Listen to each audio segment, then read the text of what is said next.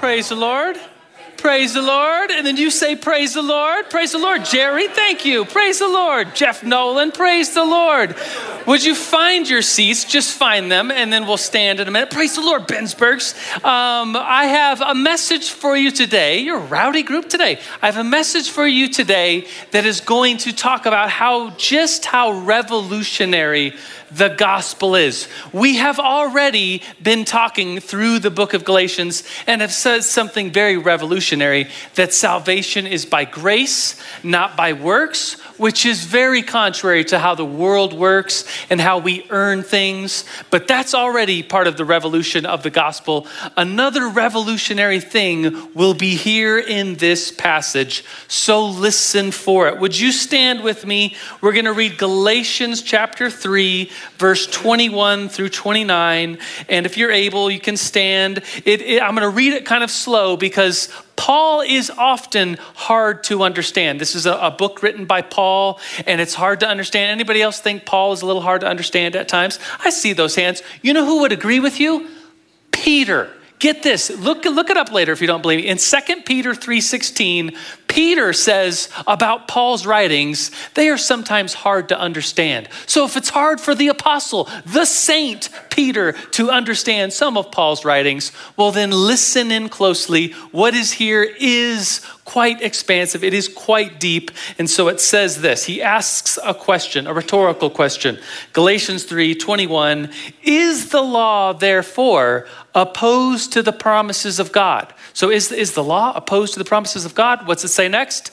Absolutely not. For if the law had been given that could impart life, then righteousness would certainly have come by the law.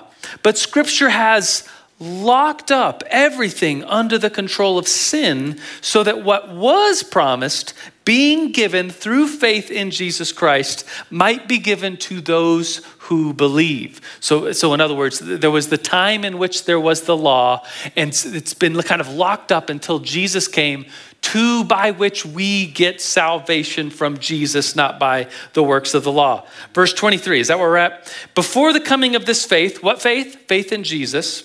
We were held in custody under the law, locked up until the faith that was to come, that faith in Jesus, was revealed. So the law is our guardian. Maybe in your version it could say caretaker. If you have the King James Version, it could say schoolmaster. But here it says in the NIV, the law was our guardian until Christ came, that we might be justified by faith.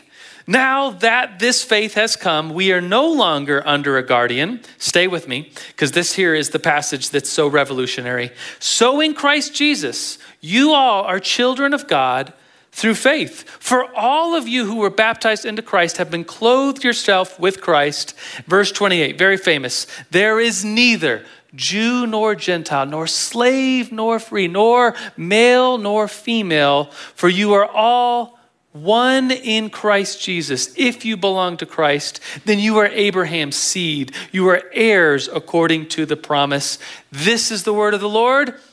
Thanks be to God. Christ is in our midst. Let's pray. God, we think about this image of us all being one in Christ, from every tribe, every nation, every language, neither slave nor free nor Jew nor Gentile, nor male nor female, all of us one in Christ. And this is a miracle. This is your gift to us, Lord, that we could look at this and look forward to this and receive this. It's only by your grace and your mercy. And so, Lord, we thank you in the name of the Father and the Son and the Holy Spirit, and all God's people at New Life Manitou shouted, Amen. Amen. You may be seated. This is a great passage. Lots of good news for us today here out of the book of Galatians. I want to give you a 3-point sermon because that's what I usually do. The points would be this, that first of all, that the law has a purpose. The second point is going to be something about Abraham, that we as believers in Jesus get to be a part of Abraham's promises from like the book of Genesis, when God promised to Abraham, I will bless all people through Abraham. So we get to experience that. And finally, we will look at this passage towards the end where it says there's neither Jew nor Gentile, slave nor free, male or female. We're all one in Christ. So let's jump right in, shall we, to the first point. Point number 1, the law has purpose. And when we talk about the law, we're talking about the Old Testament Torah, the rules, the regulations about what to eat, what not to eat, what to do if somebody gets sick, what to do on the Sabbath day, what not to do on the Sabbath day, feasts and festivals, these endless rules that are in the Old Testament. Galatians 3:21, what we just said, asks the question rhetorically, is the law therefore opposed to the promises of God? And in here we see a therefore, and there's a preacher's joke, a preacher's riddle, that says, if you see a therefore in the Bible, you should always go see what it's there for. Oh, you already know the joke. It's not even a joke. It's just silliness. But if you see a therefore, what is it there for?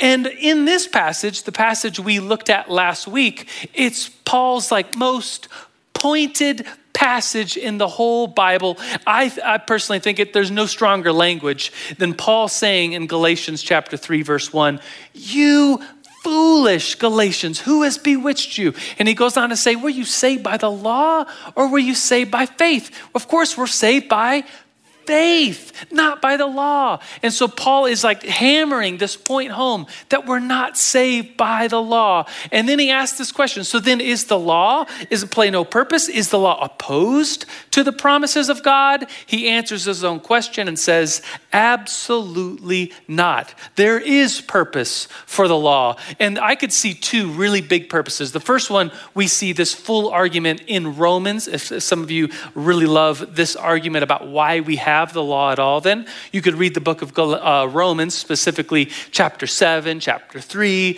in which it says that the law was put in place so that people would actually recognize that they can't keep it. Kind of a weird reason to have a law, but there was all these rules, all these regulations put into place so that someone should come to the conclusion, I can't do this on my own. I need faith in the grace of God. And we see this even in the Old Testament where people are justified and credited as righteous before the law. We'll talk about that in a minute. The second idea here that Paul says for us, there is purpose for the law. He's been railing against it, saying we're not saved by the law, but there is a purpose. He calls it here in the NIV version of the Bible, he says the law is like our guardian. If you look at Galatians 3:24, the law was our guardian until Christ came that we might be justified through faith. So there was a purpose and time for the law. It was like a guardian. It was like maybe your translation says caretaker. The King James Version says schoolmaster. If I was translating it, this might be too, I don't know. I would say like a babysitter. That's the kind of word here being used by Paul. It's like someone just taking care of you, kind of training you in the way, making sure you don't hurt yourself, as training wheels to faith so that you would realize that it's really all by faith that we are saved. And Paul goes into this argument talking about Abraham and Moses. If you read all of Galatians, which I encourage you to do, in chapter 3 is this whole argument about Abraham and Moses and the law. And you kind of have to know a little bit about the Old Testament. So here's a pop quiz. Did you know you were going to get a pop quiz today? Here it is. Was Abraham before Moses or was Moses before Abraham? How many of you would say Abraham was before Moses? Raise your hand. If you're raising your hand, you are correct. That is the correct answer. Abraham lived, and there's Isaac, Jacob. Jacob has the 12 sons. One of them is Joseph. There's like a plague and a famine, and Joseph ends up in Egypt. Remember the story with the coat and the many colors, and he ends up in Egypt. And then all his brothers, the family, come to Egypt because they have enough food because God made a way through Joseph and his leadership. Do you remember all this? And then the Egyptians kind of turn on the people of Israel, and then they make them slaves, and then who leads them out of slavery? Moses. And so, yeah, of course, Moses. And now that I've said all that, you're all like, yeah, of course, that makes sense. Abraham, then Moses. But who is Abraham? Well, he's like the hero of the Old Testament, right? Every Jewish person would say, Father Abraham. In fact, there's a song about it, right? Father Abraham had many sons. And many sons had Father Abraham. I am one of them. So let's just praise the Lord. So you know the song. Did you know, I think I've said this before. Maybe I haven't said this before. I'm about to just bury myself into a deep hole that maybe you will never respect me again. But I thought, and I don't know why, I think I remember singing that song as a Cub Scout. And Cub Scouts, we like do the pledge, and we love the USA. And so I remember that song for some reason. You're going to think I'm insane. Really, truly. But I thought that song, for some weird reason in my head, was a song about Abraham Lincoln. And it was like, we're all sons of the USA, and I'm one of them too, and go USA. And I remember like I turned to somebody at church because the kids were singing that song, and I was like, why are they singing that song about Abraham? Like, I was in high school. I was like a 16-year-old. And they looked at me like, it's not Abraham Lincoln. It's Abraham in the Bible. And of course, like, hopefully you can gain some respect for me, maybe. But the song, we are all sons of Abraham, daughters of Abraham, because Paul will make that argument very clear here in this passage, is that because we have faith in Jesus, we can be Abraham's descendants. So this is actually point number 2 of this sermon. You, me, we are all Abraham's descendants if we are in faith in Christ, which is revolutionary. Remember, I started this sermon saying, I'm going to tell you something revolutionary this morning. The revolutionary thing is that we can be a part of this old promise dating back to like a hero of the faith in the Old Testament. In Genesis chapter 12, when God promises to Abraham, I will bless all people through you. We could be a descendant of Abraham if we believe in Jesus. Can you say amen to that? Like, that's good news. That's revolutionary gospel news that we could be part of Abraham's descendants. That's really good news for us, but it might be kind of some bad news for like maybe some jealous, rule following, true, like in their blood descendants of Abraham. Let me explain. So at the time of Paul writing this to mainly Jewish congregation in Galatia, he's kind of, I think they could receive this as bad news. Like that they could say, this Jewish group of people that believe in Jesus, who are in the lineage of Abraham themselves, could with their pride say, I really am Abraham's descendants. I've been following all these rules. Who are these riffraff that get to come in and declare themselves Abraham's descendants? Can you see that argument? It's like if you're playing by the rules and some other people are not playing by the rules, and then the coach comes over and is like, everybody's a winner, everybody gets a trophy. You would be like, I've been following the rules. How do these riffraff get to come in here, right? Do you want to hear a story? It has to do with Chick-fil-A. Anybody like the Chick-fil-A? They invented the chicken sandwich. So Chick-fil-A used to do this thing before COVID. They might never do it again. It was like a season. It was a time that was really fun. They would open a new Chick-fil-A store, and they would have the first 100 people to be at a Chick-fil-A opening would get Chick-fil-A for a year. Has anybody done this? Mark Wolf, I see that hand. Anybody else? No one else has done this? Okay, a couple people. Good. And so this thing was that they would, if more people than 100 came, they would do a raffle, and only 100 people would get to stay in the parking lot for 24 hours. You'd camp. It was actually, if the weather was nice, it was quite fun. They would have a DJ. They would feed you Chick-fil-A breakfast, lunch, and dinner. There would be snacks. There would be endless amounts of lemonade and iced tea, and they had games and prizes. It was really fun. I brought Jay, one of my sons, one time, and he just loved it. It was really fun. You just camped, and you used the bathroom. It's like all the cool things of camping, but like Wi-Fi and a bathroom and games and a DJ. It was really fun. But it wasn't fun when there was bad weather. So years ago, I think it was like my third Chick-fil-A opening, and I did quite a few of these. So I had Chick-fil-A for a year, for quite a few years. Anyways, it was like my third one. It was up in Denver before they changed the rules that you could only go to your local one that was opening. But anyways, before they changed the rules, went up to Denver in the dead of January, just warm enough for it to rain all day. And usually there's like hundreds of people that show up and they raffle off just 100 spots. But there was like 50 people.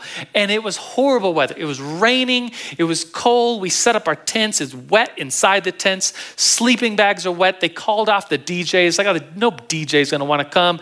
They called off the games and stuff because people are just hunkered down in their tents. Evening came. It got cold. The rain froze. My tent had a puddle of water in it. I couldn't lay down all the way. So I'm like sitting up, shivering the whole night to get Chick-fil-A for a year. I followed the rules. I didn't leave. I stayed on the property. It was brutal. My back hurts just thinking about that night. It was horrible. And so in the morning, people went home through the night. The people were like, this is ridiculous. But I was like a Boy Scout. I had some pride. And so I'm just going to shiver all night and sit in my stupid tent and be wet. And it was brutal. So the morning comes, there was like a dozen of us, like 12 of us that are like, yay, Chick-fil-A for a year. We get our coupons for Chick-fil-A for a year. And then other people that had left in the night came back. And guess what? They got it. In fact, there was people who just came through the drive-thru. They didn't even get out of their car. They just went through the drive-thru and got Chick-fil-A for a year. And I was furious.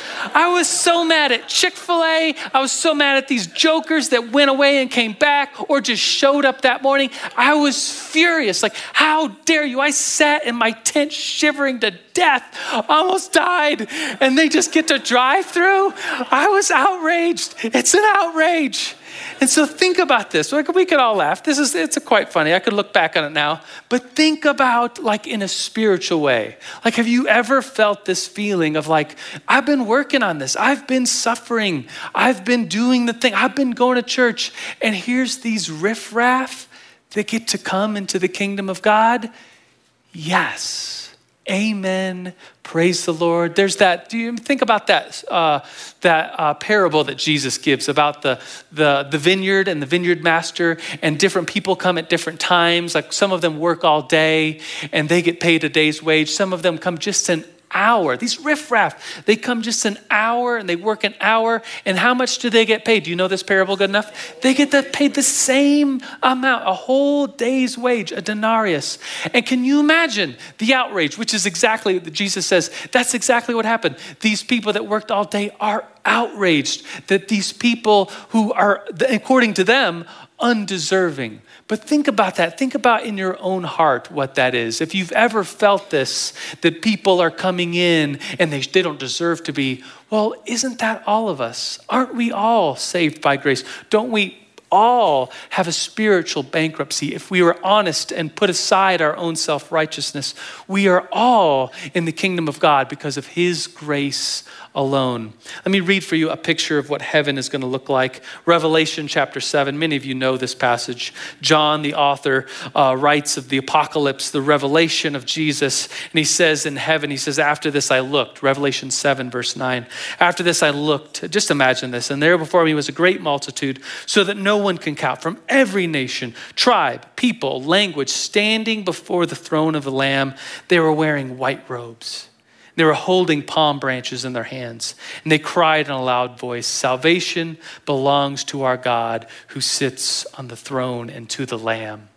Think about this image. We are all a part of the promise of the Old Testament, promises of Abraham. We are Abraham's descendants, and we can call ourselves with that, like with pride, if we are in Jesus, because God himself came as one of us and promised that to us. What a beautiful image of the world coming together and worshiping Jesus. And we have a hope now in a new family of Jesus followers. Point number 3, I worded it like this. We hope, like that we put our hope in a new family of Jesus followers. And this family, I worded it like this because in a family, it could be multi-ethnic, and that's the family of Jesus. It can be multi-social, economic backgrounds. It should be male and female. It should be all of us together in a world that's often so divided. We all come together, Jew, Gentile, slave, free, male, female. We all are one in Christ. And this is a miracle. This is the work of the Lord. Paul says this. I'll reread this very famous passage. He says, so in Christ, you are all children of God through faith. Can you say amen to that? Amen. In Christ, we are all children of God. Through what? Through faith. And verse 27, for you were all baptized into Christ and clothe yourself with Christ. There is neither, praise the Lord, Jew nor Gentile, slave nor free. There is neither male nor female. You are all one in Christ. Can you say thank you to the Lord for that? Say thank you, Lord. And in every language, we say thank you, Lord, for this. I'm going to call on some people just to honor them. But Roxanne, where are you at? There she is. She was a French teacher. How do you say in French, thank you, Lord?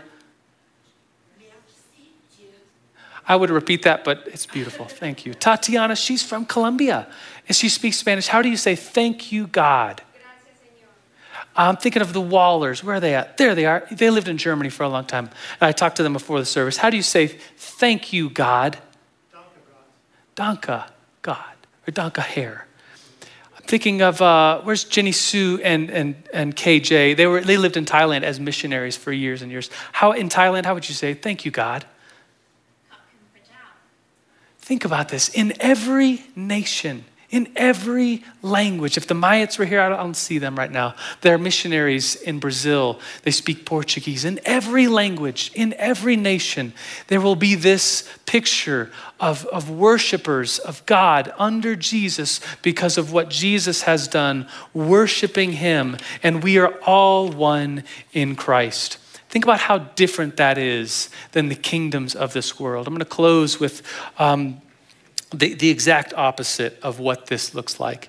And for me, I can't help but to think about like Nazism and the concentration camps. And I've told the story when I came back from Israel, this is a couple years ago now, that I got to go to the concentration camp museum, the Holocaust Museum outside of Jerusalem, the Yad Hashem.